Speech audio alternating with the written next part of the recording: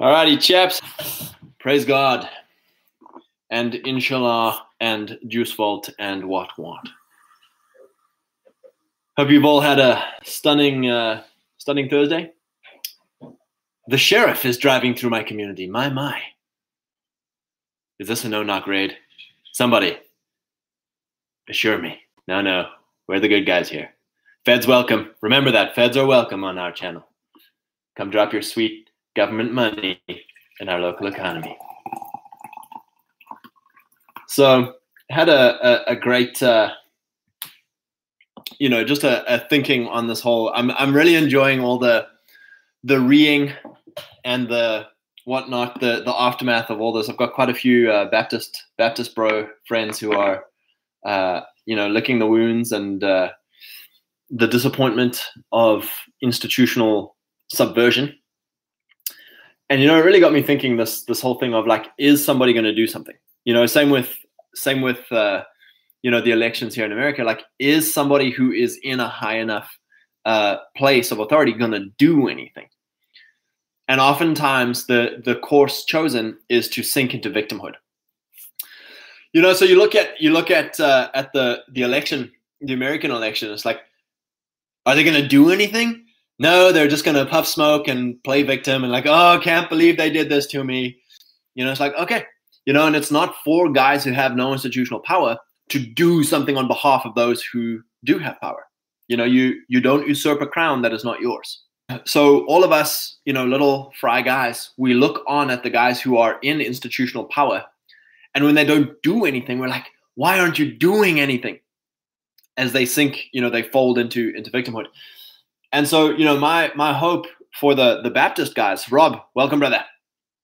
My hope for the Baptist guys is that, this chap who's at the top of the pile, the based guy who is supposed to be their presidential candidate, actually does something. And this is what I really wanted to hit on today, is capitalizing on setbacks, striking while the iron is hot. The Donald, for all his flaws and all his disappointments and whatnot, his book, The Art of the Deal, I've read it twice through. I should probably read it a third time. It's a magical case study in mindset. But he often goes on this thing of creating a bit of a stir, creating a bit of a underdog story, creating a bit of a comeback story. So for him, bad press is not a bad thing. A project failure or setback is not a bad thing. In fact, it's a leverage point to come back stronger from. People like the underdog. They like someone coming back from adversity. You often think of, I've watched 2 Super Bowl finals in my whole life, both to my shame that I actually watched them. But also it's like, okay, it's a great case study in American history. One was that game where White Boy Summer captain Tom Brady came back from like 28-0 down. Everybody loves the comeback. There's a great feeling in storyline, in narrative, when a guy is down and out and there's an epic comeback and it almost means more, right? You look at his latest final, wherever, it's just like straight line cruising to the finish. And it's like, that's great. We all feel great for Mr. Captain White Boy Summer. Like, good on you, brother. But at the same time, there was no challenge. There was no comeback. There was no setback to come back from. And so Donald, being the great promoter, the great media man that he is, he understood setting up a narrative. And that's what these clowns are phenomenal at frame game. They're phenomenal at setting up narrative. And people want narrative. People want a belief system. People want a story behind the man. They want a story behind the institution. We connect through mythology, right? Mythology is such a powerful driving force of why we do what we do. And we spoke yesterday about, whenever it was, about winning. How do you know if you're winning? And so much of winning is just frame. So much of winning is just belief. Are we winning? You can tell 300 dudes, chaps, God is on your side. Let's go crush. They'll be like, God's on my side. Let's go crush. You can tell 10,000 guys that you're cursed. God hates you, you've already lost, and they'll fold and they'll lose. Belief is an incredible narrative multiplier, and so often in our lives, we look at our setbacks, we look at our challenges, we look at our circumstances, and we fold because we're like, failure is final. One of the biggest belief systems amongst Western men is that failure is final. You fail in school, you fail on sports, you fail with girls. Well, now it's final. Now that's your identity. Failure is a one-time thing, and it's final. Whereas failure is not final. The Bible says a righteous man falls 7 times and he gets up 8. You get up again and you carry on going towards your vision. You only fail when you stop. You only fail when you give up. And so I just wanted to bring up a few. Rob, for a long time, the SBC has had more fear of man than they have had fear of the Lord. And that's not just unique to the SBC. That's majority of churches and denominations and people who claim to be Christian in their domains and spheres. There's a famous quote by Robert Kiyosaki of Rich Dad, Poor Dad fame. He says, a lot of people say that they believe in God, but their actions say otherwise. It's like phenomenal, phenomenal of like faith without works is conservatism. Faith without works is dead. And, we say we believe in God. We say that, God is my provider, God is my protector, God is my promoter. But then we trap ourselves in our circumstances. We're like, I'm just a victim of my circumstances. And so I really wanted to hit this mindset thing for us of we are prepared by our circumstances. We are not a victim of our circumstances. So you look at David, out in the desert, or overlooked son, right? David, overlooked son, least of all his brothers, out on the backside of the desert. He got the worst job in the family company. And, he was prepared by those crappy circumstances. And then likewise, he rises to some fame, another setback, out to the desert. He has the IRS after him, the FBI after him. And it's like he is prepared by those circumstances. Joseph as a slave, right? That's a bunch of crap. A lot of guys would just fold like, I had this dream. I had this amazing dream, this call from God to be a great man in my family. And, your brothers betray you, you get sold into slavery. It's like, well, might as well just fold right now and just give it up, But he doesn't. He's like, I'm going to work as unto the Lord. I'm prepared by my circumstances. Then he gets falsely accused of rape. He gets thrown in a medieval dungeon. I'm sure there was rats and crap everywhere and, people dying of dysentery and the coof. No masks in that prison, let me tell you. And, he's like, all right, this circumstance sucks. Wasn't a victim. He's prepared by his circumstances. He's like, all right, what can I do? I'm a freaking machine administrator. I'm a 10-talent guy at administrating crap. Hey, Mr. Jailer, I'll administrate this piece of crap place. And he's prepared by his circumstances. You look at Peter and Judas. The only difference between Peter and Judas is that Judas thought failure was final. He went and hung himself. He ended the game. He went 28-0 down, and at halftime, he threw in the towel, and he went home. Whereas Peter was like, I'm a piece of crap, but he didn't throw in the towel. He got back on the field, and that's it, man. Imagine a more heinous mess up than Peter. Imagine a more, I just like that word, heinous. Peter, you heinous mess up. Imagine looking Giga Chad Christ in the eyes and denying him to a little girl. What a weak sauce. How much worse a failure is that? And yet, Christ seeks him out and says, all right, Peter, on this rock, I build my church. Love my sheep. Yes, Lord, I love your sheep. Love my people. Yes, Lord, I love your people. Being reinstated. And so many of us can't grasp that. Scott, you don't know what I've done. You don't know the mess ups. I'm a bloody mess up, man. There's no coming back from what I've messed up. And it's like, yeah, your mess up is chump change, buddy. And that's where, we need to have this revelation of who Christ is. And that's humility. By humility and fear of the Lord. That's the biggest thing, is fear of the Lord. If the Lord wants to use, heck are you? Say, oh Lord, I'm not worthy. I'm not worthy. I can't remember who said it. Probably like Andrew Womack. I was listening to his podcast and stuff, but he would say, whenever he like prayed for people or preached or whatever, people would come up to him afterwards and be like, hey, thank you, Uncle Andy, like, bless you. God bless you, Uncle Andy. Thank you. And, just want to shake his hand and take photos with him and touch him and all this kind of stuff. And, he was with a bunch of guys, and the one guy was like, oh, no, it's not me, brother. It's not me. I think they were complimenting him for like the worship service or whatever. Like, oh, it's not me, brother. It's not me. And Uncle Andy said to me, he's like, nobody thinks it's the donkey, but the donkey, talking about the donkey bringing Christ into Jerusalem, and everyone's throwing their jackets down before the donkey and worshiping the donkey. It's like, no one thinks it's the donkey, but the donkey. The donkey's like, oh, it's not me. It's not me. It's just such a great analogy for us. We're like, I'm unusable.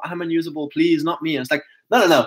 Like, I will happily be the donkey that Christ rides into my domain through my gift, through my crap, frail human nature, like just ride it, chaps. Be the donkey, Nick, death and resurrection narrative is written on all of history. It's in everything, underdog to victor.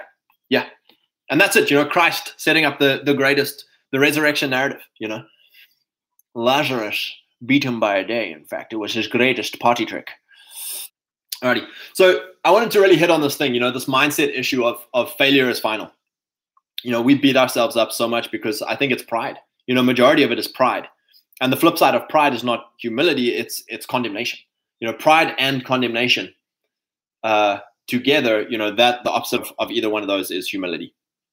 But pride is like, man, I messed up so bad that even Christ can't save me. Man, I messed up so bad that even Christ can't use me. And it's like, I don't know, buddy, that sounds awful lot like pride to me.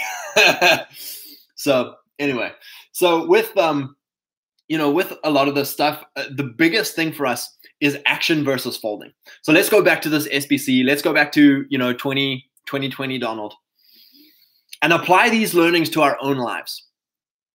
So many guys, adversity comes up, a little bit of a failure comes up, maybe some something doesn't go as planned. And so we sit down and we do nothing. We think, man, like that just sucked, and we either outrage and fold and either do nothing, freeze, or we go into victimhood and be like, oh, I'm sorry, I apologize, and hopefully everything will go back to normal, all this kind of stuff. You have to understand what scenario you are in. The fire is hot. The iron is hot. People's eyes are on. The promotion is live. People's angst is up. People's anger is fired up. The news cycle is still relevant. It's in that moment where it's like, okay, Lord, what do we do? What's the next action? And so I really wanted to get into some really actionable things for us here. Whenever we face defeat or face challenge or face setback, we need to start asking ourselves, what are 5 options? So you look at the SBC guy, what are 5 options? Option number 1, sit and do nothing. Write that down. And chaps, whatever circumstances, a lot of you guys right now, you're in organizations. You're like, man, what do I do in this organization? You're in, relationships. You're in projects. You're in scenarios right now where you're like, man, something has to change, or I need an answer or a solution or clarity, right? So apply this to your situation. I'm just going to use the SBC guy as an example, right? What are 5 options? Option 1, sit down, go back to life as normal, do nothing, right? Just go back to life as normal, do nothing. Option 2, create a new, go into the desert, create a new hierarchy, phone, and again, like with all of these things, what are some actions that you've got to do with that? Phone 400 dudes, ask them to come with me.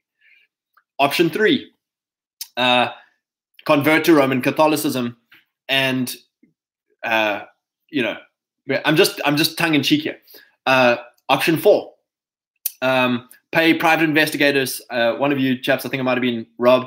You're like, pay private investigators to go hard and let's fight the institutional game. Let's fight in the institution. Let's go hard after the hierarchy and let's use tactics there. Option 5, inshallah. You understand there's always options, right? Many options. What you want to go from there is say, who are 5 people who have been through this scenario and crushed? Who are examples, and it doesn't have to be in this exact thing. It's in a thing that can parallel to here. Who are biblical examples of guys who've gone through this kind of scenario? Who are guys I've read about? Who are guys I've heard about? Who have gone through this scenario that I am going through? What options did they take? Can I call them? Can I read their books? Can I watch their videos? Can I figure out the things that they did? Did they work? Did they not work? What can I learn? What should he have done differently? What would he have done there? The next thing is who my Giga Chads, the guys who I'm like, these are the guys who are role models in my life, who I would trade places with. This is the guy who's like, life, yes, that's what I like. Do this thought exercise. What would they do in my shoes? And write stuff down, right? Like, what would that guy do in my shoes? Because it gets you out of your own victim thinking into what you think is a Giga Chad, what you think is a victorious move, right? Well, if he woke up in my shoes, he would probably do this. And what you're doing there is you're accessing a different mindset. You're accessing king energy outside of your own disappointments, your own limitations.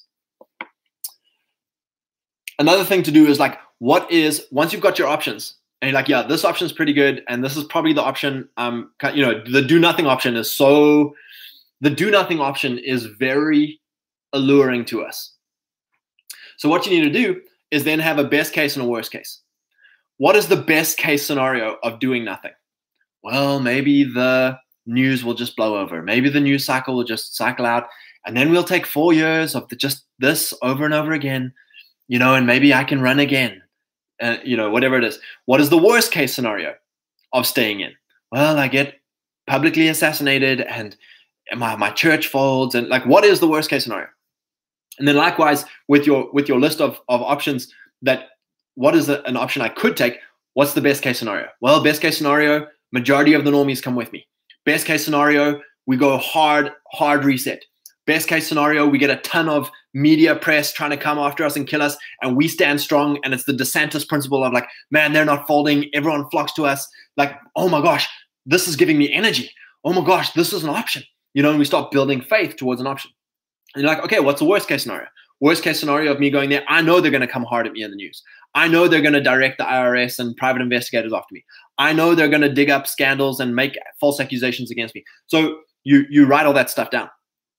And then with both of those, you ask, how do I survive the worst case scenario? What are ways I could survive the worst case scenario? The New York Times writes a hit piece about me. Well, they wrote a hit piece about Nick Sandman and things turned out okay for him. Write that down because that's a testimony. Well, they went after this guy and he did this and he got $100 million out of the lawsuit for slander or whatever it is. It's like, okay, I can survive the worst case scenario. I may lose all my friends. And it's like, well, then they weren't my friends in the first place, and this is actually pretty freeing. So you start going through all these things, your options become incredibly energizing. The next thing we want to do as well is go on a track down the future. What happens in 3 months if I do nothing? What happens in 3 years if I do nothing? What happens in 3 decades if I do nothing? And often that just generates, oh my gosh, I can't stay here and do nothing. Or it's like, okay, if I am going to stay and I am going to put in 30 years worth here, here's the things that have to change. Here's the things I have to meet in order for me to stay here 30 years. And then it gets you acting within the hierarchy, but at least you're doing something. You're not just hoping for something to change. Likewise, if we go for this option and do the thing, what's going to happen about 3 months from now? Okay, 3 months from now, hey, maybe the news cycle will have blown over. Or 3 months from now, we're setting news fires. We're setting the news cycle. We're doing, institutional boogaloo on such a scale that now other institutions are reaching out and asking, how did we do this, and forming coalitions. Like, okay, 3 years from now, what's probably going to be happening? Oh, now we're going to have seminaries. Now we're going to have universities. Now we're going to have publishing houses. Okay, 3 decades from now, oh, we're gonna, and you've got to look further down the line of these options that we're taking. And a big thing here is holy dissatisfaction versus peace and joy. A lot of us, chaps, you understand what I mean by holy dissatisfaction. I was working a job where it's like, man, like this is destroying my soul. This is not my mission. The organization is not aligned with my values and my mission. Like I am wasting my life, wasting my time, just grinding my soul into this thing. And you're like, okay, I'll just pray for something to change. Just pray for something to change. 3 months go by. Just pray for, this is terrible. Just pray for something to change. And all the time, resentment is building. Anxiety is building. Your confidence is going down. You're like, all right, pray for something to change. 3 months goes by. Before you know it, 18 months goes by. And it's like, do something different than just staying on the same path. And holy dissatisfaction helps us to be like, okay, something is not right here. So what's the opposite of holy dissatisfaction is peace and joy, right? So with those options, which option is going to give me the most peace, the most joy, the most like, man, I'm pumped about this idea. And that's why we have to develop it. That's why we have to build faith around it, is like, oh my gosh, I would be pumped if this was the outcome. A lot of the time, I'm just going to do nothing and hope it flies over. It's like, are you pumped about that? Have you got peace about that? Have you got joy about that? No, we're just afraid. Or we're visionless. Or we're sitting in our victimhood. It's like, no, what are we pumped about? We've got to live our life with high energy. We've got to live our life as kings who act on opportunities. We're not victims to disaster. And so the thing with faith is how you please God, right? Faith is taking God at his word. God's love language is us taking him at his word. It says about David that he was a man after God's heart. Why? Because he took God at his word, right? God said to him, you're going to be king. Okay, I'm going to be king. And he didn't waver. He didn't get insecure and try and grasp at it. It's like God said, I will make you king. So it's like, same with Abraham, right? Abraham was a man after God's heart. God says to Abraham, I will make you rich. So he didn't grasp after it, and he said, I will give you a son. He did grasp after it and he learned his lesson. But with taking Isaac up the hill, it's like, okay, Lord, I'm a man after your heart. And so these men after God's heart are men who take God at his word. Faith always leads to two things, either action or resolve. So what I mean by this is David and Saul is a great Saul, God's word to Saul is go, draw battle lines, wait 7 days. Samuel's going to come and offer the sacrifice. I will win your battle for you. That was God's word to him. He folds and he offers the sacrifice himself out of insecurity, out of fear, out of, whatever it was, right? He lacked resolve. So that's where faith leads to resolve. Now, David, on the other hand, he's in the cave. Saul comes in for a crap. Faith led him not to act, not to go and kill. Faith led him to have resolve of like God said he'd bring me in. God, I understand you don't touch the Lord's anointed. God will kill him. God will remove him. And I know this, so I'm going to have resolve. Then action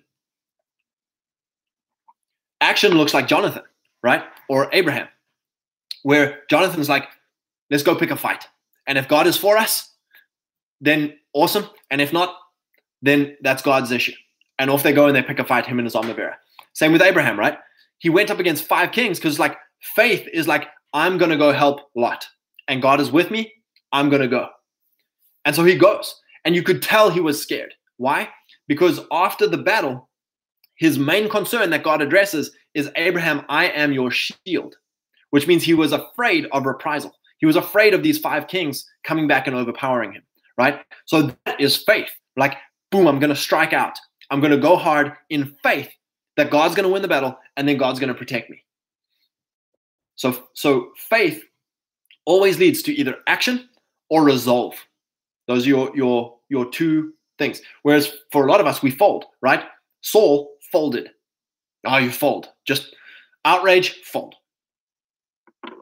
So being a man after God's heart, like that's such a huge thing for us, and that means we don't, maybe, yes, it leads you to resolve in, like for a lot of guys, if you've made a commitment, if you've made a covenant, faith leads to resolve in, I'm going to finish this covenant, even though I'm not enjoying it. But then you've got to build up faith, a faith that God will reward you, faith that God sees you in secret, and faith that your resolve is going to lead to God's blessing. Because then it changes how you have resolve. You don't mope around in the cave like, oh, I could have killed him and I'm still a victim. It's like, no, chaps, I'm not going to touch him. You know why? God is blessing us. God sees us. God is going to take us in. And the guys are like, this guy's crazy. But I mean, he's okay. He believes God. All right. Alrighty. DVG, when this denomination fails, what will be my options? Yeah, exactly. What are my options? Because that's it. Let's appropriate this to our own level. If guys are in institutions that are failing, institutions that are subverted, but you don't have institutional authority in that institution, what are my options? What are my options in this institution that I have no authority in? All institutions will eventually fail. Moses started the Sanhedrin with 70 elders. Ezra restarted it for good reasons. It still crucified Jesus. Yeah, that's a good point, bro. Rob, one of the reasons large coalition institutions like the SBC have so much power is that many Southern Baptist Church school employees have benefits that are provided and assisted by the SBC. It's bureaucracy. It's literally, any organization that you look at David in the desert, right? Any camp where the camp becomes more important than the targets, that's bureaucracy, right? So 400 men come to David in the desert to do something. They go out and they start taking targets. They're building a hierarchy. They're building a house, a kingdom, infrastructure, a government infrastructure to be able to take over the kingdom when it's time.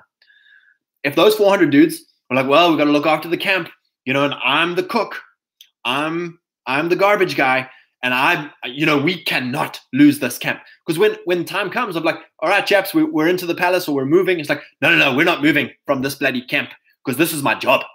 This is my job.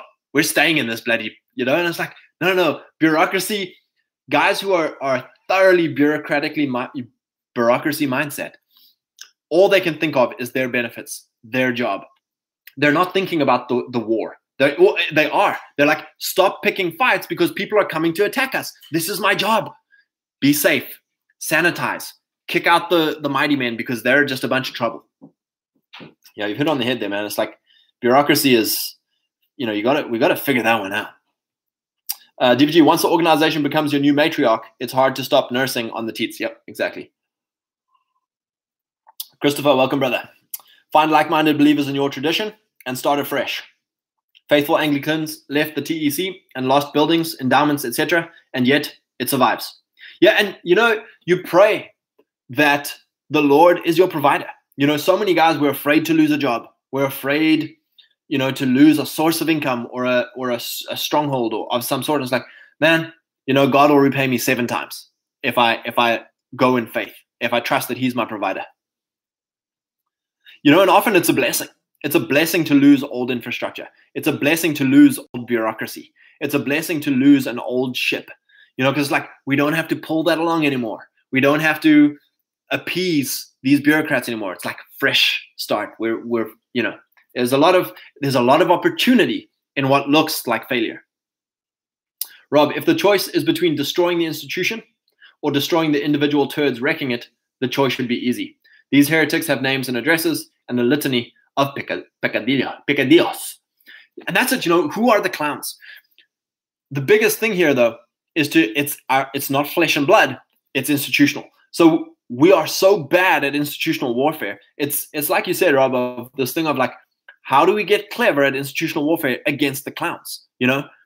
Can we have our own ADL that comes in and vets you and makes, crazy legal suits against you? And can we have a CNN that just slanders you and throws you under the bus? And can we have NGOs that, it's like there's so many ways of targeting the clowns without the meme of like bloodshed and boogaloo, and we've got to murder these guys and all that. It's like, no.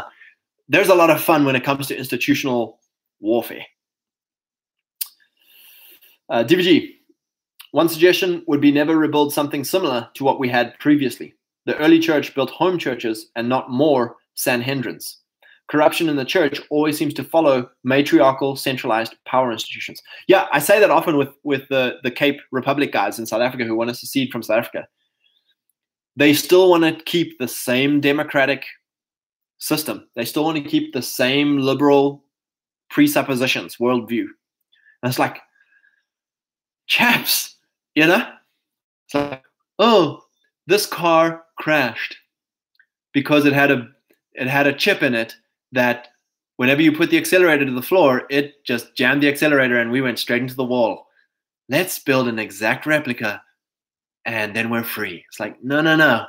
Oh no, that chip's going to slam you into the wall. It's a really good point, What led this last institution to the results that it had, and how do we learn from that? That's why it's so important to learn from other guys' institutions, learn from the Amish, learn from the Mormons, learn from great organizations that have not devolved into, and of course there's always going to be rottenness. There's always going to be, everyone's like, oh, let me tell you about some bloody Amish frickin' bastards I know. And it's like, yeah, of course. Of course there's going to be clowns in every institution. But there's certain institutions that have weathered the certain liberal corruption better than others. Alrighty. Where was I going here? All right. So one of the things with being a man after God's heart, with Abraham, with Jonathan, with Joseph, faithful to God, even to my own harm or humiliation. So you see this with Joseph when his master's wife invites him to sleep with him. And he's like, how can I do this against my God? Not against my master, not against her, not against me, against my God. You see this with David when he sleeps with Bathsheba and Nathan, who was the prophet? Anyway, whoever the prophet was comes to him and rebukes him. He's like, oh my gosh, I have sinned against God. This is incredibly insulting to a lot of people. This is incredibly fascinating. People don't understand this. But being a man after God means I will be faithful to God, to my own humiliation, to my own harm. And it often doesn't make sense to people because they're like, well, I've got to look good to the people. I've got to look good to what everyone thinks I should be. And that's the fear of man, instead of the fear of the Lord. And it's like, oh my gosh, like these guys realized, like, yeah, for sure, they wronged people. For sure, they made mistakes and hurt people. And, in David's case, he murdered a dude and committed adultery and all this kind of stuff. But he understood at the end of the day, his problem was that he was being an unfaithful man to God. He was not pursuing what God had called him to do, and he was messing around in a whole bunch of things that were off of what God was calling him to do and had told him to do. So one of the big things for us here is to not fear harm, to not fear humiliation. And it's hard for us because our little Western white, this is our ethnic weakness as white boys. We are petrified of humiliation. We're petrified of social harm, material harm even, And you look back, you like a lot of guys, it's like, man, we can survive. We can survive, very well on, water and a tent. It's like, that's not the problem. The problem is, what will people think? That's the thing we can't in ethnically very well. So failure is a redirection. It's a learning moment. It's an opportunity moment. It is not final. We have to internalize that this thing for us, So the immediate pivot is like, okay, we've lost the election. What's the opportunity? Okay, we've been fed, posted.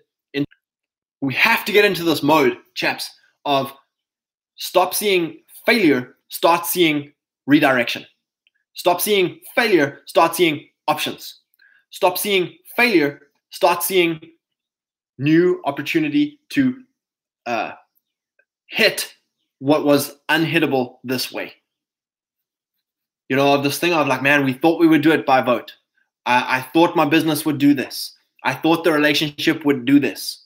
I thought the project would do this. And it's like, okay, redirection, options, mission. And we don't settle hurt. And yes, we can be sore. We can be hurt. We can be disappointed. We can be angry. We can be resentful.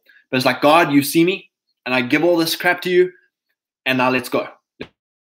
I had a guy message me, a while back of like his wife was leaving him, and like he was heartbroken, and he's like, what, just dealing with all the grief and the crap. And it's like, very much being, and with compassion, I understand this, but being a victim of like, oh my gosh, I'm losing my marriage. Oh my gosh, like this is the worst thing that's ever happening to me, and this whole world is over. Like it's over. And it's like, no, dude, live to a vision. Live to a vision. Don't be a victim. Don't try and chase a woman who's doing, who's in her own sin and in her own rebellion and stuff like that. It's like, go hard after a mission. God, what is my vision? What is my mission that I'm being what are the options? What are the, and a lot of guys like Christian nice guy me is like fireproof, chase the woman, plead, oh, servant leadership. Oh God, it's like, no, David. No, Abraham. I'm on a mission. I'm not going to be slowed down and be a victim. That's often what gets guys into this place in the first place is worshiping the woman, being the woman's helpmeet. It's like, no, she's my helpmeet. Call her to my mission. I'm going to go hard. I've got a vision. I've got zest for life. I'm a king, and it's like, it's from that place that our relationships become healthy again. It's not this thing of like, oh, just sitting around being a victim. It's a very interesting thing for us. That's it. So as long as you're stepping, here's the thing, right? Faith means action or resolve, but let's focus on the action thing, because a lot of our stuff, yes, there's going to be a few things where there's resolve. Majority of things are going to be action. Faith without works is dead, right? I think Proverbs 16:9, it says, a man plans his way in his heart, the Lord directs his steps. So faith is having a plan in your heart. Start planning the options, right? Start getting faith up for this. Start getting juiced for what it could be. And then start doing actions. And then that way God can direct your steps. We lose when we stop stepping. We lose when we fold. We lose when we go to a cave and cry and be a victim. No, step. Go back on the road. Get out and do stuff. Act so that God can start directing your steps again. And again, we're so afraid of like, oh, analysis paralysis. Well, I don't know if it'll work out. Make the phone call. Make the appointment. Send the email. Go to the event. Buy the stuff you need to begin the project. Do the thing. Action. It's like, but what if it fails? It's like, then that that's not it, and you're probably going to meet someone who, oh, that's the next. It's this whole thing of just course correction. But it's like we're going to get somewhere because God is directing our steps. You only fail when you give up. So the biggest thing we need to avoid is Elijah in the cave. We need to avoid going into the cave and just be like, oh God, yeah, and it's just like, chaps, no one likes a victim man. No one likes a weak man. No one likes an incompetent man. No one likes a cowardly man. So you can ask yourself, am I being any of those? Am I being incompetent? Am I being weak? Am I being cowardly? And it's like, okay, maybe I can, if I step out, well, it takes a bit of bravery. If I step out, well, I'm going to be learning new skills. I'm going to be practicing my skills. Oh, if I step out, well, I'm going to be gaining strength. We need to start stepping out and realize that stepping is success. Again, it's that whole thing. We look at GigaChad and we're like, oh, I'm not there. Fold. And it's like, no, chaps. Set the vision of GigaChad. Set the vision of what does winning look like. Absolutely dreamline this. What are the options and get juiced about it. But then okay, I just got to step. What are the next 3 actions? What are actions I can take right now? What are actions I can schedule this week? And just start going. Just start doing. As long as you're stepping, you're winning. That is what pleases God, is that we're actually stepping out. We're getting out of the boat. The boat was sinking anyway. All of these guys were, doing nothing. They're just like, God, please. And Peter's like, all right, Lord, if it's you, tell me come. And Jesus is like, come. And Peter's like, let's do this thing. And then we fail, and God picks us up, and we carry on walking. Chaps, I promise you that it's a new type of life when we get away from this victim crap. We've been trained. We've been conditioned. Our first thing is always fold. Outrage, fold. It was a great thing with the Afrikaans boys last year in South Africa during the lockdown. Two things happened. Number one, there was an alcohol ban. And number two, all these crazy Globo Corp, brewery companies, they've a long time been advocates of all the liberal agendas. So a bunch of Afrikaans boys got together and like, let's start our own brewing institution. And it just the iron was hot, right? There was an alcohol ban, and it's in the middle of all this liberal crap. And it's like, the iron's hot, strike. What are the options? Our own beer. Strike. We don't have the equipment. We don't have the infrastructure. We don't have the expertise. We don't have the logistics. Strike. They strike, and things happen. And, I saw on Twitter just the other day, now they're going into cola. They're making their own cola because we know these Afrikaners, they drink brandy and Coke. So what is more needed by Afrikaners than cola? And so they're making their own cola. And it's like, these dudes are striking. They're going. They're doing institutional warfare. They're not sitting around as victims. Oh, can't get alcohol. Oh, Coca-Cola is pushing degeneracy. Oh, it's like, no, do something. And they're probably making bank. Like, we need to capitalize. Strike while the iron is hot. We need to capitalize on our disasters. A disaster is only a disaster if you apologize, if you fold. For everyone else who's thinking opportunity, it's free publicity. It's free crowd energization. Energization, is that a word? Maybe. It's like, act. The spotlight's on you. Let's go. So praise God. A wonderful time to be alive. So I just hope you guys apply this to your own lives. Whatever your institutional questions are right now, whatever your kind of future, a lot of us, we're constantly thinking about the future. Like, oh man, what if I stay? What if I go? What if I do something? What if I don't? What are the problems in your life? Like, what are the 3 or 4 main problems in your life right now? And apply this. What happens if I do nothing? And then what are 5 options? What are 5 options that I could do? And even if it's like, dude, I've got 2 options. I don't know. Come up with 3 other crazy crap, weirdo options. Get thinking about options. Start reading on other guys who are in your situation. What did they do in my situation? Ask around with the mates. Hey, chaps, have any of you been in this situation? Or have you heard of someone who's been in this situation? What happened? What are some options? What do you think are some options? It's a great thing to start applying to our life. We are not victims of our circumstances. We are prepared by our circumstances. God bless you, boys. Have a great day further, and we'll see you all tomorrow.